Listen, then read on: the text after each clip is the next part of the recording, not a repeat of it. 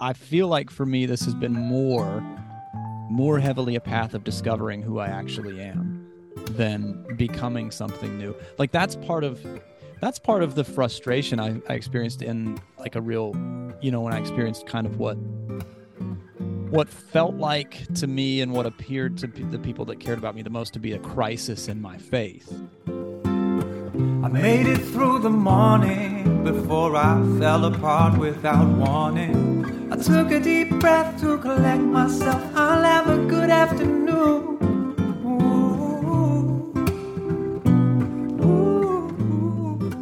A good afternoon. I bought a car yesterday. And Is this the show? I don't know. I Hello, just thought everyone. of it. Good afternoon. Thanks for hanging out with us, Joe. Made any big purchases lately? Yeah. I You bought a look car. terrible. I feel terrible. what is this show doing to you? I don't Joe? know. I have not had a good time since we started the show. That's the thing about the afternoon of life. It will really kick you in the pants. Yeah, I guess. That is true. I mean, our first 2 episodes that we were supposed to record, I had COVID. And now here we are. Joe's sick. Last week was a mess. Yeah. Drew, get ready. You're next. I'm untouchable. Thank God for that. I'm untouchable and not in the least superstitious. So, Joe, you got a new car? Yeah. Well, new to me. What'd you do? What'd you go for this time? It's a gold 2014 Dodge Caravan. You got a van? It's bitching. I've got a Dodge Grand Caravan. You went with the Grand. You got the Grand. I didn't get I got the Grand. The regular. Mine is also like I think it's a 2019 or 20. Yeah. Something like that. It's a sturdy car. It looks like this is a deep cut. You have to be familiar with Drew's and my previous work, pretty familiar to get this. This is just for you. It looks like the Can if you just extended it. It's like a tall boy. Joe had this car in high school that was a combination of a car and a van. It was called the Can. The Can. Okay. I get it now.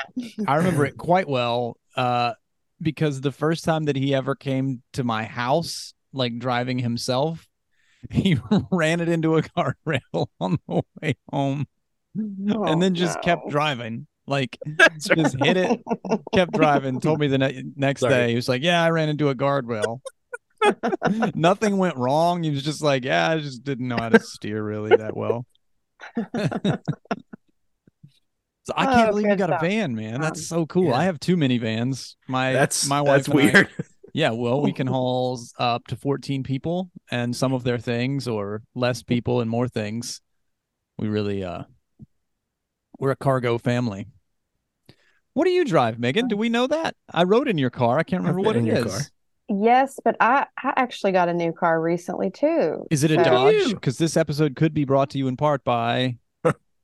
No, I had a Dodge once, and it was a hot mess. 2 steps behind, always. Well, you just ruined our promotional piece too. I guess we're not getting Dodge as a sponsor. Sorry.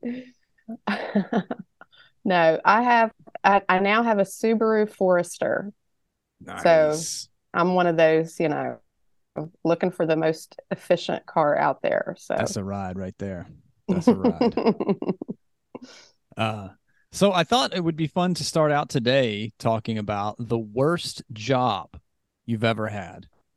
I feel like our first couple of conversations, we've gotten us into this space where we're, kind of talking about like, well, what are we doing here? That question has come up, at least for me, multiple times. What are we actually doing here? Did I give enough pauses there to communicate that I'm asking more than the question on the surface? But I thought it might be a cool icebreaker to hear about the worst job you ever had. The worst way to get a paycheck. It's not even a question for me. I know immediately what that is. What is it? Which is the background to this is I was in West Virginia working at a church at the time, and that wasn't the worst job ever. Well, it wasn't great.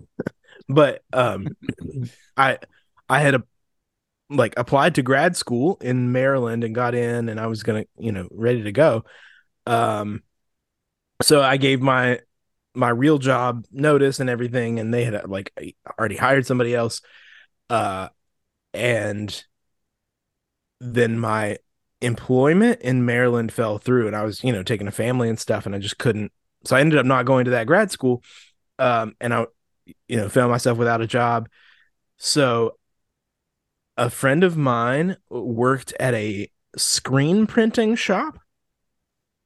And every time I tell people that, they say, oh my God, I did screen printing in high school. I love that. It's so much fun. But that's because you did one shirt. You designed something and you cut out the different pieces and gave them color layers, and then you ran your squeegee over the screen 3 times to put the different colors on your shirt, and you made a beautiful piece of art, and you were like, I feel really good about this. I stood there for 8 hours a day in a hot ass garage, just stick squeegee, stick squeegee, stick squeegee. That's such a good explanation, though. To say it's like somebody saying, I did this craft project at VBS, and you're like, and it was so fun. I loved it. It was like, yeah, well, I did VBS forever. Yeah, exactly. Vacation Bible School forever. Oh, that's good. That's good. Is that the end? That's it. That was the worst job I ever had. I only had it for I don't know, less than 2 months. The second I found something else, I was out. Oh, that was long enough. Yeah. Megan, what was it for you? So I don't think I have ever had a job that I hated, but so I reflected on what part of my job that I've hated. And I have to say, the part that I've always hated about my job is paperwork. Or now it's computer work or whatever, but it's the documentation of the job. So I used to have this quote that I hung up when I worked in the school system.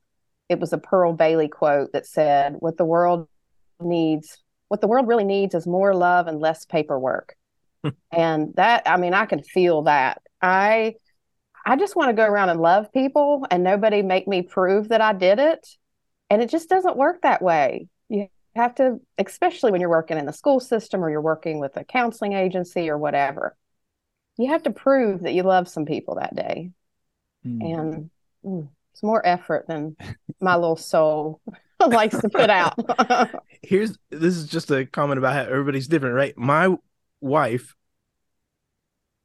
loves paperwork in a way that doesn't really make sense. And she the way that she sort of markets herself as a professional to herself is, I do compassionate paperwork. Oh, isn't that interesting? I need her to teach me about that. I don't get it. I don't have any idea what that means, but just loving attention to somebody. You real paperwork. Can't even speak her love language. I cannot speak the love language of compassionate paperwork. Man.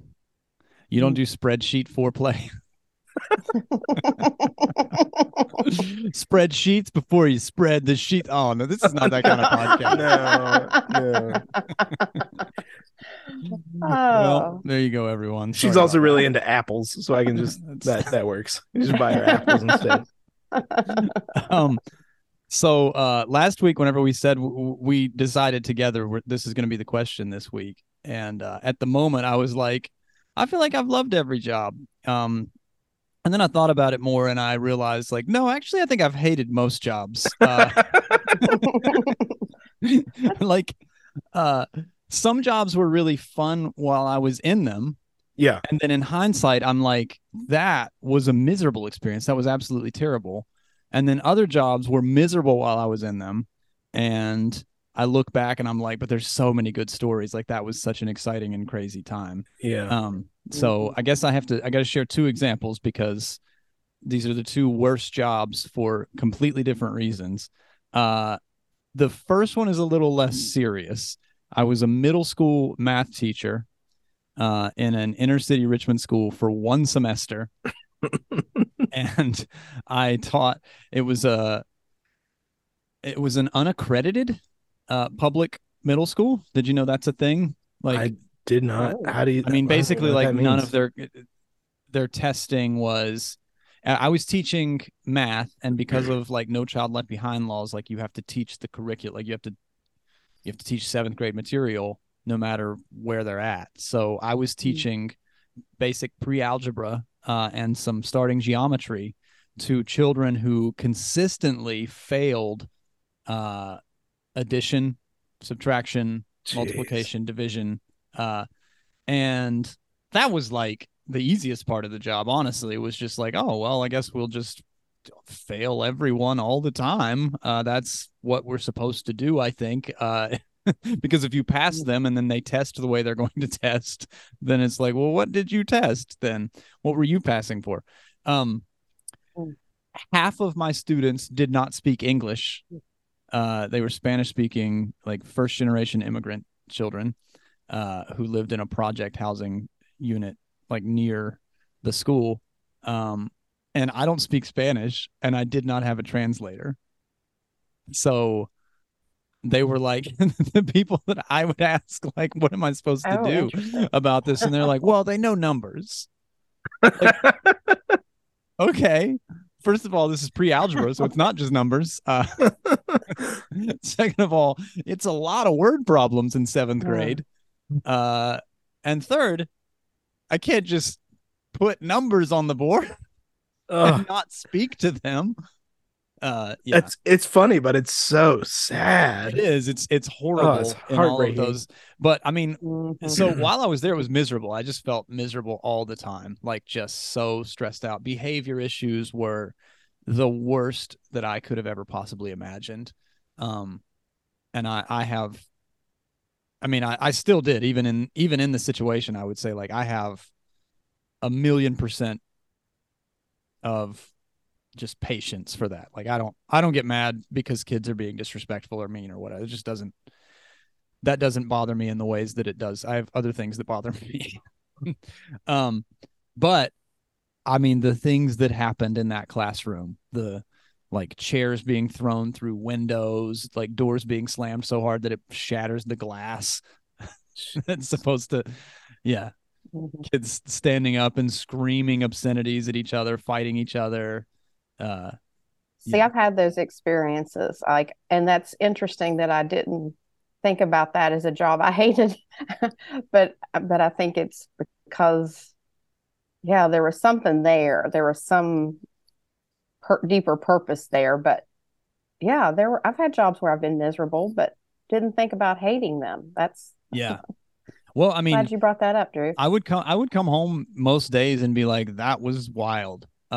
But it wasn't boring, you know. Like in the moment, I didn't think of it. It was definitely like True. scary. You kind of like stay keyed up all the time in a way that probably wasn't super healthy for me, and that if I had stuck around longer, it would have started to settle a little bit. You started to get in a new normal. But I didn't even keep the job long enough to even get comfortable there. So that was one version. That You was a sent me a version. text during that time. I think it was like your first week or something when you said I was handing out these worksheets to kids, and I handed one to a kid, said, "Here, you want a worksheet?" And he said, "Nah, fuck you." And I don't know why, but I just laughed for hours about that I know, text. me too. I remember that. It was so good.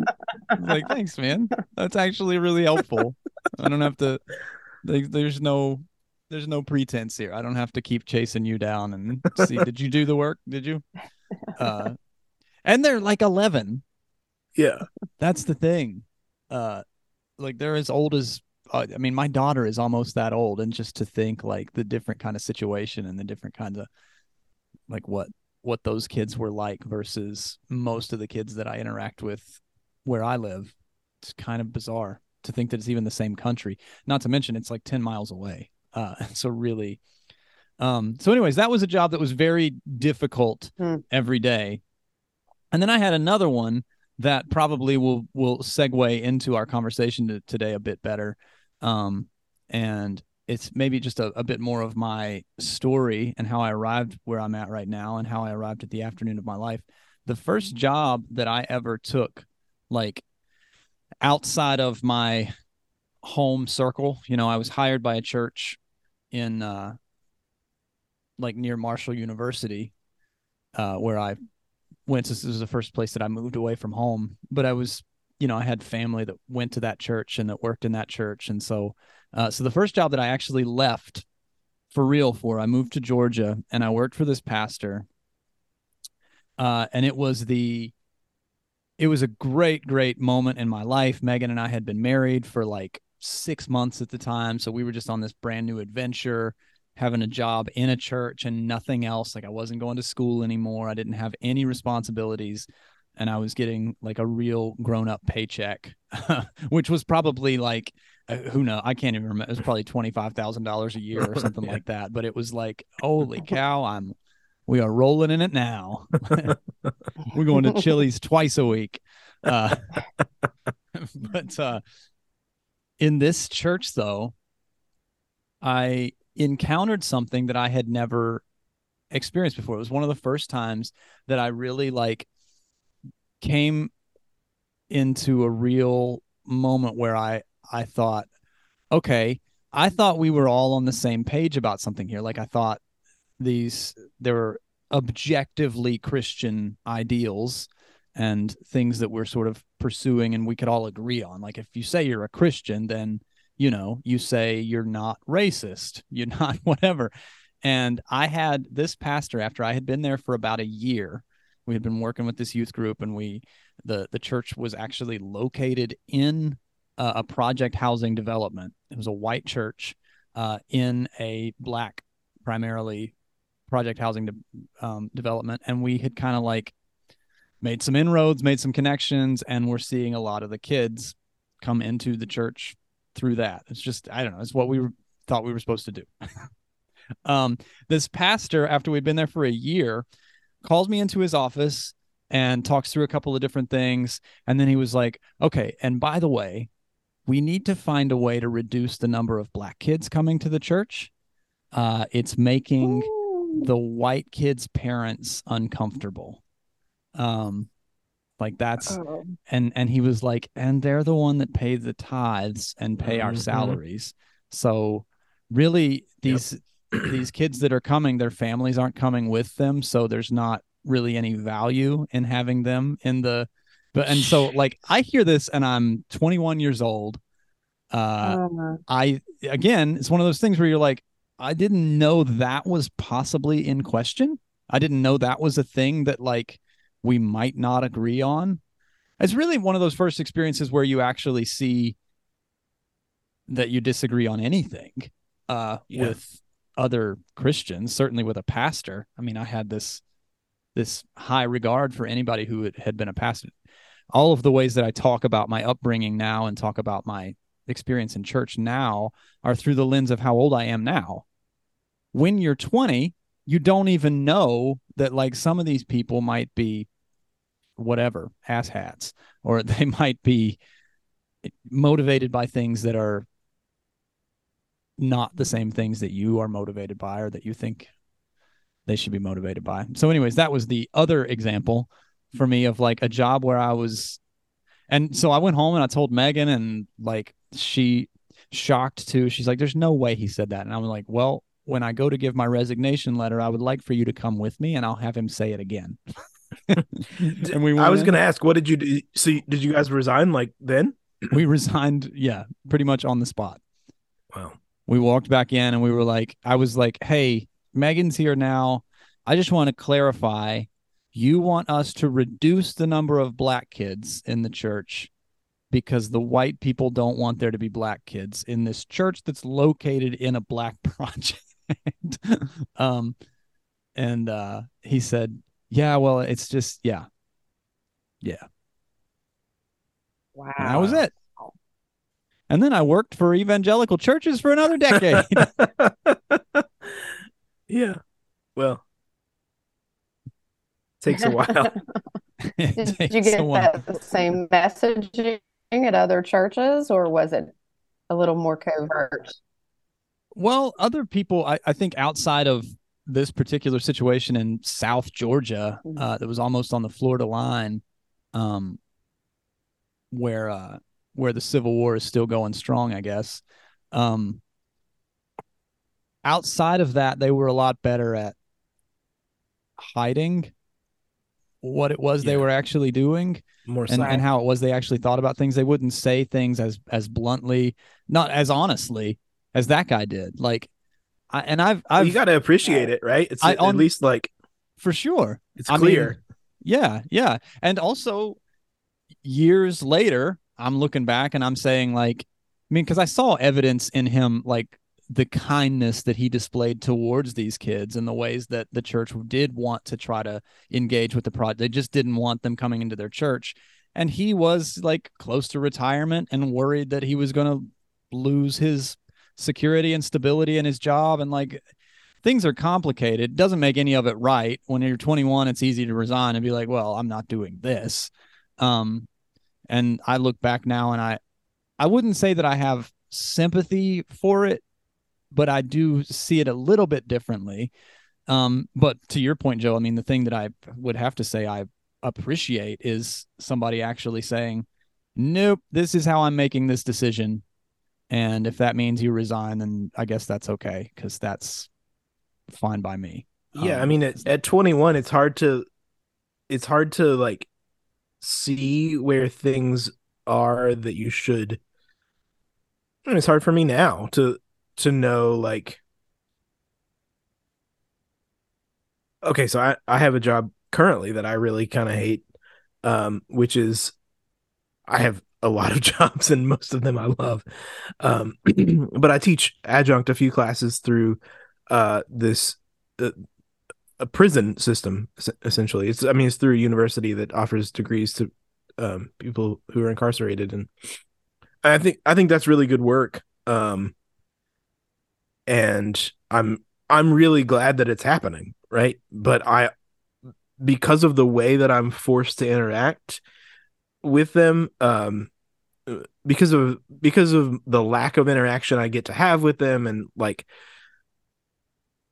they end up becoming, and this is partially a flaw in me, not just the system, but they end up becoming just numbers to me, numbers of things to grade. And like, I feel, I don't like the way that makes me feel. I don't like the way that it makes me, who it's making me become, to think of these people. Whereas like, I have other students I teach at a university here, and these are like, nice 20-year-old rich white kids, right?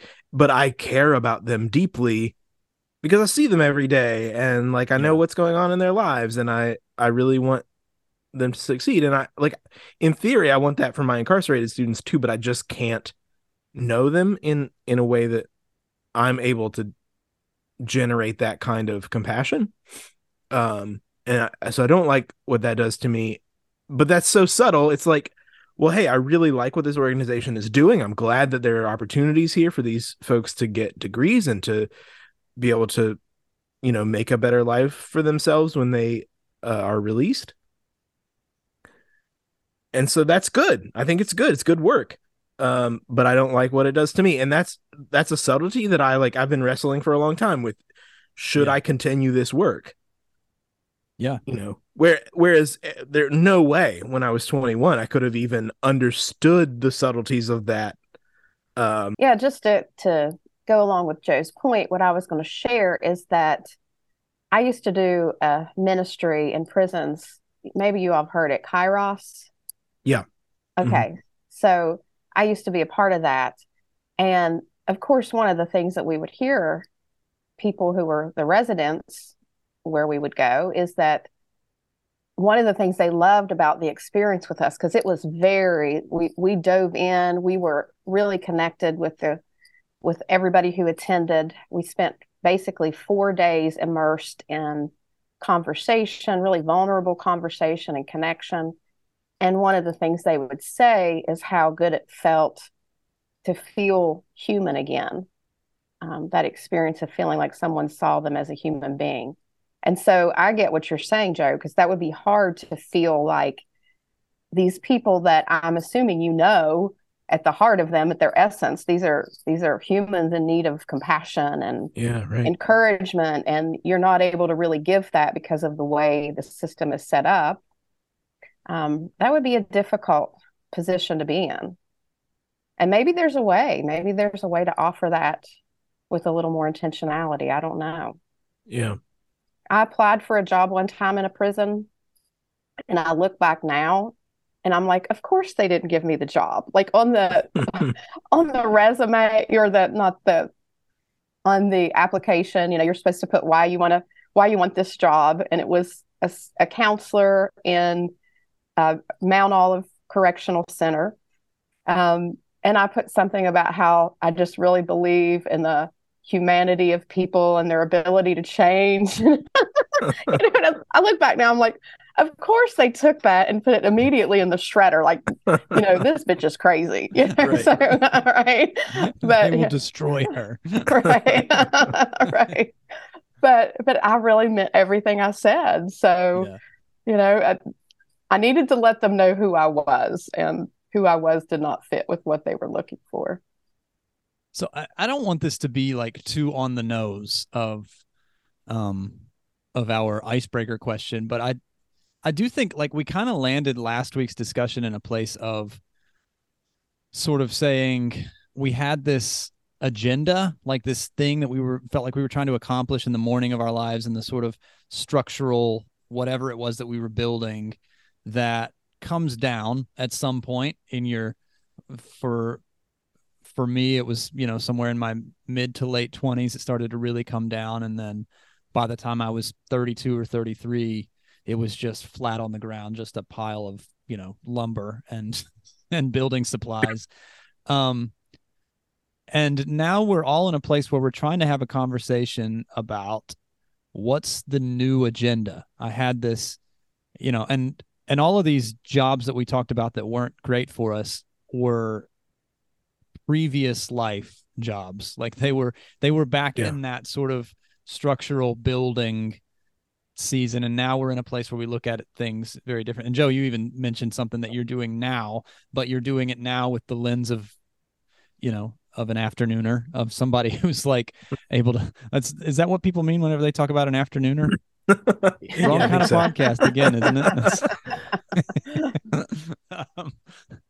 You're trying to steer us in another direction. I've been spending a lot of time with stand-up comedians lately. Like I'm trying to get to know some people in that part of the entertainment business, and I think they're having a bad impact on the way that I hear and say things.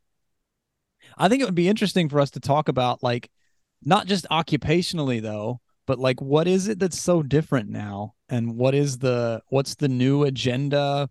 Maybe you could talk about it specifically, like what you're trying to pursue now. Like, what do you know about yourself that you didn't know back then? What are you learning? Well, to me, that question, what do you know about you? Like, that's it. That's the new agenda for me. Like, so my old agenda, my morning of life agenda, I feel like was, I'm a good Christian. Like that was it. That was and I was, Drew has a pretty similar experience to this, but I was deep in the youth group culture of the 90s where like, and evangelical churches, like not the kind of church where you go on Sunday morning and it's like, you do your church thing and then you got the rest of your life. Like, no, this was everything. All of my friends, all of my social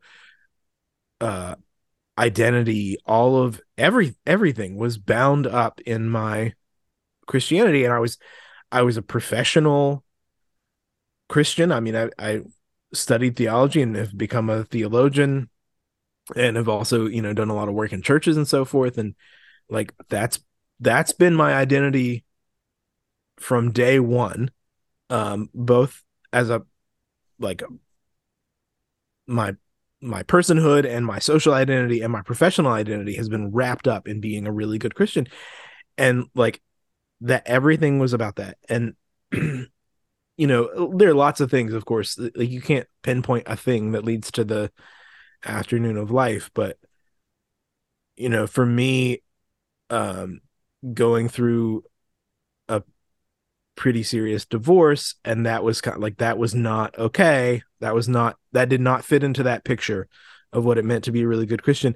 And then having kind of a public, like having my faith kind of fall apart in public, like then it was really, really clear I'm not a good Christian anymore in the way that I was supposed to be, the way that I thought I was supposed to be. And what I realized as a result of all that is, what your goals are in the morning of life, or for me anyway, was largely projected. And I don't mean that it was fake. I didn't feel fake. I felt like I was really doing these things. But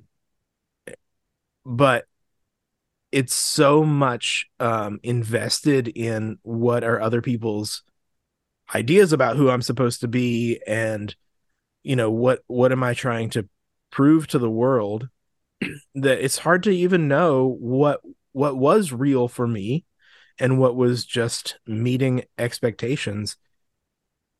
So now, I mean, I think what I spend my life doing, the only thing that I really feel alive about, is trying to figure out who I even am underneath the projections, underneath all of the things that I put. And I think it's part of it is connected, right? I find that part of what I projected to the world was the real me. And part of it wasn't. And I mean, I don't know. I don't really like that phrase, the real me. I think the Buddhists will tell you that whatever you're putting forward in the world right now is the real you. It's where you are at this moment. So like, even those projections were me. That was the morning of life me, but that me was so guided by everybody else's understand, or at least my assumption about what everybody else thought I should be. Yeah. Right. And now, like, the new agenda, if you will, for me is like, who am I? Yeah, that's that's really good. I appreciate the sort of I don't know, there's a strange process that I feel like we get at some point. We'll just stop referencing that this is ground that Joe and I have covered before, but Yeah. let this be the last time, just so you know, Joe. Okay. If I say something that you and I have said before on another podcast or in another conversation, I know that. I'm just not going to acknowledge it anymore after this moment. Okay. Deal. But I feel like we have these moments in life where we turn over a new leaf, cross over something, and then we look back and we don't think, oh, I'm different now. Oh, I see things different now. We have what really happens is we think, oh, this is who I was all along. This is what I was thinking all along. Yeah. This is the real me, as it were, in what you were just saying. And that's very much where I'm at with my sort of new agenda. My new approach to life is, I feel like I'm tapping into something where I'm saying, here's the through line of everything I ever liked about the work that I did with my life and the ways that I spent my days. Here's the thing I always was. Now, I don't know if that's true or not. I don't know if that's who, but I've landed at this place where I was like, I think I might have always been an entertainer in some ways. I think even as a preacher, even as a youth pastor, even as a school teacher for a brief stint, like I was always in this place of like, I want to make people laugh and make people think and make people dance, like, make people feel. Like I always had this sort of artistic entertainer through line. For a while I wanted to write things, and I would take great pains to write things as well as I possibly could to get people to sort of think and laugh and whatever. For a while it's been music. For the past 5 years or so, it's been my primary source of income and the main thing that I do with my life. And sometimes for a while there, it felt like, oh, I'm good at this. I can get paid for this. I can get paid better for this than anything else I do. And then it starts, you have moments out there where you're like, well, that was real tonight. That wasn't a paycheck. That was like, I created a space for people to celebrate something that they wanted to celebrate. Like that felt, and now, so I don't know if that makes any sense, but I feel like part of afternoon life for me has been hitting a point where I'm looking back and saying, oh, here's the stuff that was true about me all along. Like there were some structural things, and there were some people that like came into my life and tried to like speak into it and try to say like, here's what you're here for. And I listened to some of them, you know what I mean? Like some people told me you should be a preacher, and I don't think they were wrong. I think I was a good prophetic preacher for a while. I don't think I ever fit super well into the evangelical Christian box that I happened to be raised in and that I was sort of employed by for a while. I think there were always some things in my head that made me a poor fit for that. But I think what people saw in me early and what sort of guided even the early occupational element of my life is the same things that are there now. And part of thinking that way is inevitable. It doesn't really matter if it's true or not. That part of it is sort of inevitable that you'd get to a point and you're like, I'm still me. I still feel like the same person I was when I was 13. Like I can see the things that are true of me now that were true of me then too. I'm just you had a pretty sweet bowl cut at 13. So I feel like that's sort of essential. What happened to those days? So yeah, that really brought up for me, Drew. Just a couple of days ago, I saw a quote that I'm sure you all have seen many times yourself that says, life is not about finding yourself, it's about creating yourself. And when I read that, I'm like, that's not true to me. Like life is about finding myself. It is about really going back to who I am at my core, my essence. And, I think I've heard it called our soul print, or I've heard other people call it our soul signature, who we are at our essence that doesn't look like anybody else. It's our own unique expression of divine is the way I see it. And so for me, in the morning of our lives, you all have talked about how you were taught that the agenda is to please God.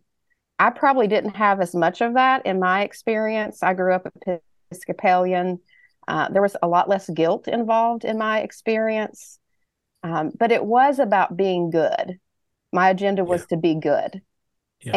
And then, people that weren't raised in a church, oftentimes their agenda was, in our culture, is about being successful or being safe and secure. I think those are kind of the three main things: be good, be safe and secure, be successful, and you're on your path. Those are really gendered too, don't you think? I mean, I find that for so many women, I hear them saying some version of that. I was supposed to be good. And I don't hear a lot of men saying that. Right. I mean, the fact that you all had a desire to please God, that's a version of being good. Sure. But there is another level with, I think, a lot of girls and women to be a good girl, to do what you're supposed to do and take care of others. And so one of the things that happened for me in that period of the morning of my life is, as I was moving towards the afternoon, is realizing that I didn't want to have kids. And that really did not fit into the mold of what it meant to be a good girl. So that was really confusing to me at first. But what I ultimately came to is that as I moved into the afternoon of my life, the agenda becomes about being true, which is what you all are saying, right? It's about being true to your own soul print, to your own soul signature. And that's not what, for me, my journey was not about having my own children. It was about going out into the world and offering that love in a more expansive way, rather than distilling a lot of love into a child, which is meaningful and a beautiful thing. But that was not my path. I'm curious about your experience of that the quote that you brought up about, for you, it's about discovering your true self, not about making, um, and that's interesting. I find that there's some co-creativity that it feels like that to me, that there's some, Mm-hmm. there is something true and like a bit about what Drew was saying about like I'm discovering things all along that have been there, you know, that soul print that has left its imprint on everything I've ever done and everything I've ever been, and just didn't notice it, right? I didn't notice what it was that I was really Mm-hmm. after there, and I'm beginning to pay attention. But there does also feel like some um, active element of that it's not Yes. just to me, that it's not just a passive discovery, but I'm actually um, have some I don't know, some control of my destiny and who Yeah. I'm becoming. I think for me, what it is it's about discovering who I truly am and then being willing to step into that. So, yeah, you have to consent to engaging with who you really are instead of just following someone else's path or the world's path of who you're meant to be or supposed to be. So yeah, absolutely. I do believe in that concept of co-creation, but I don't feel like in my experience, it's not about sitting down and thinking about who do I want to be, like who, what fits my agenda for what I want to be in the world. It's really getting somewhere deeper and saying what's already in me that wants to be expressed, and how can I step into that more deeply. Well, this is That's really rich, yeah, to consider because I'm hearing like uh I don't know, the more whichever one I think more about is the one that seems right to me at the moment.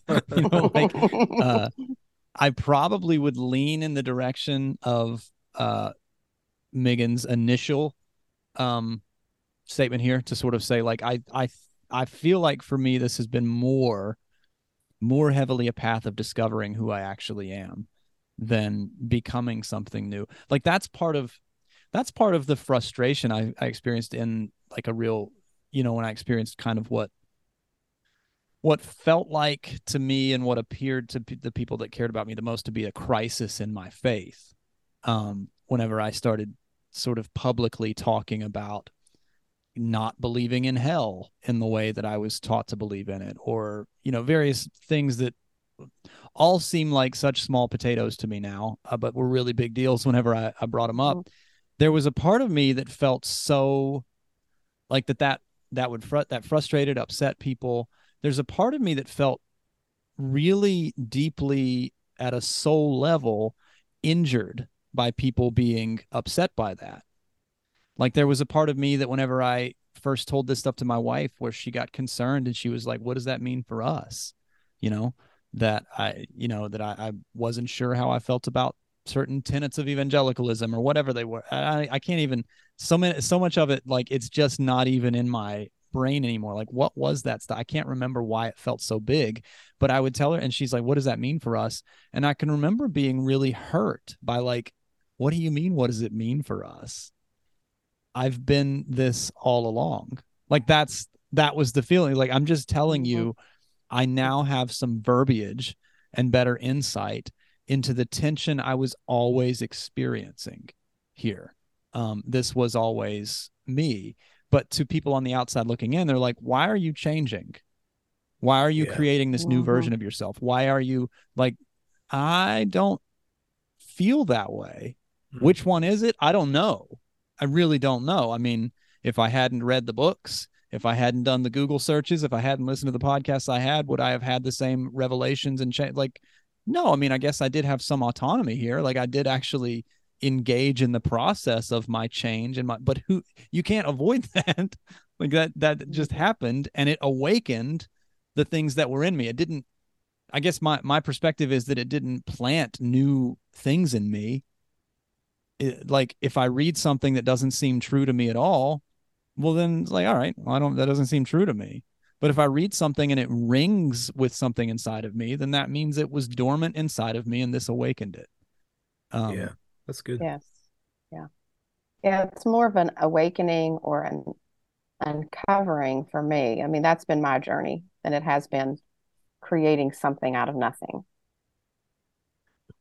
I mean, it's a little bit like, and I don't say this to in any way compare my experience or our experience to other people's experience of different things.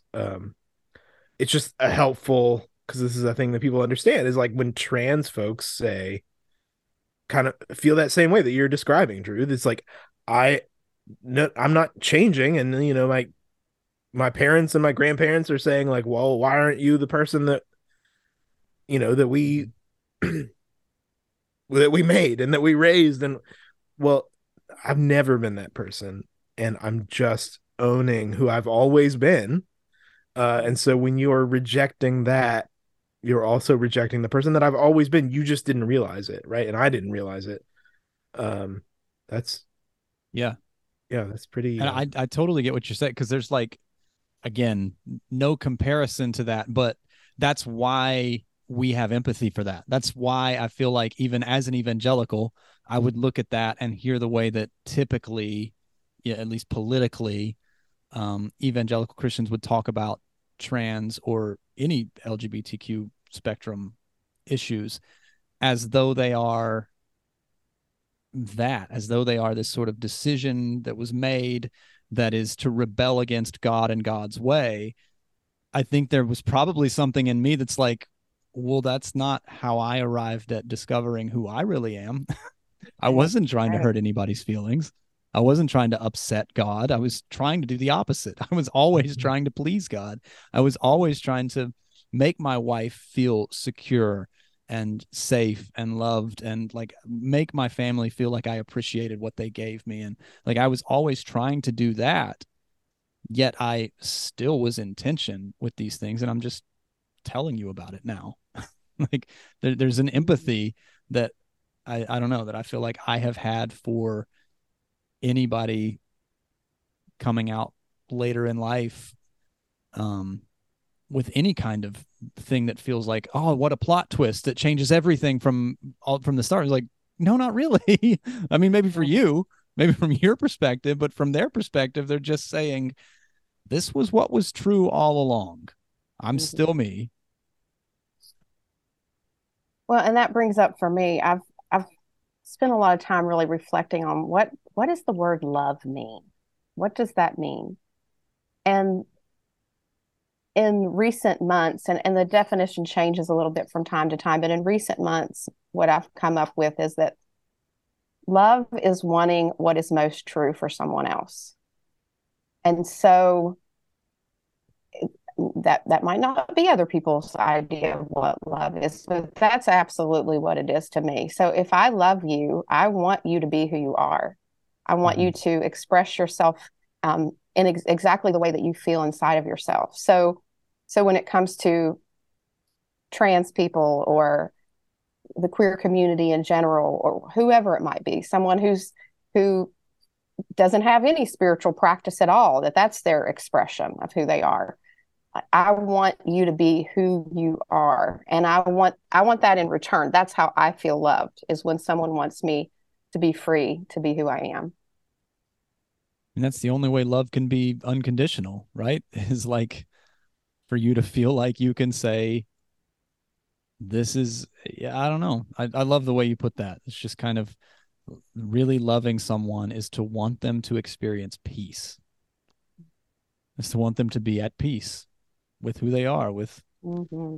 with the universe and people, God and man, if that's your language. Like I have that tattooed on me. I thought it was a really stupid idea for a tattoo, but I did get, I think it's from Peter. I don't know. I can't read it. It's back here. I can't even read what, but it was like, it was something Peter said in his epistle in the New Testament. That was something to the effect of, be found at peace. It's like, like, what's the initiative of life? What's the end game? And I was so obsessed with like what happens when you die and all of that at the time that I got it. I'm not that obsessed with that anymore. But at the time, it seemed like a really big deal to be like, oh, well, what's my goal? To be found at peace. Like to just. Yeah. Yeah, Thich Nhat Hanh has a great quote that I love that kind I of think goes you're along cutting with out all. again. Are you Oh, no, I I'm was just I'm kidding, Megan. oh.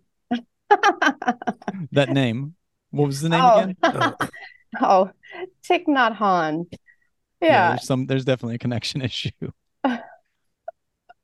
Is there really?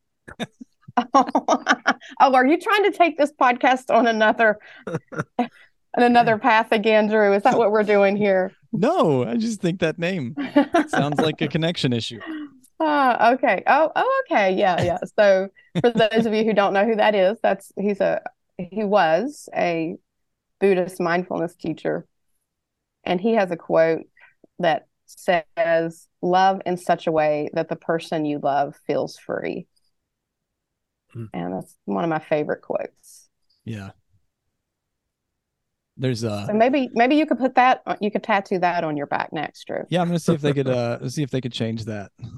We'll on my just put them tramp stamp. side by side, right? Oh, okay.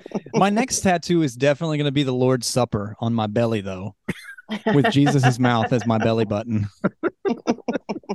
I think that's the kind of thing that I could just tell people I have that I just feel like I could see it.